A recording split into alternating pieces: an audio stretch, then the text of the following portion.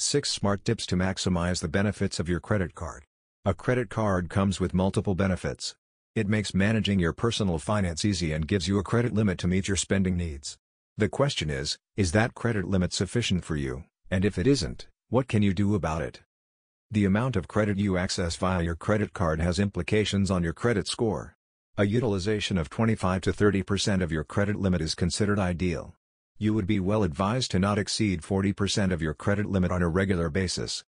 A credit card with a lower than required credit limit may often result in a higher credit utilization ratio, CUR. This can negatively impact your credit score. A higher credit limit on the card can help you keep a lower CUR and allow you to use the credit card more effectively. Can you get your credit card limits increased? The answer is yes. Let's check out the ways for maximizing your credit card limit. 1. Improve your credit score. 2. Use your card for the right reasons. 3. Repay credit card dues on time. 4. Request card company to increase your credit limit. 5. Show your increased income to the card company. 6. Other ways to maximize your credit card limit.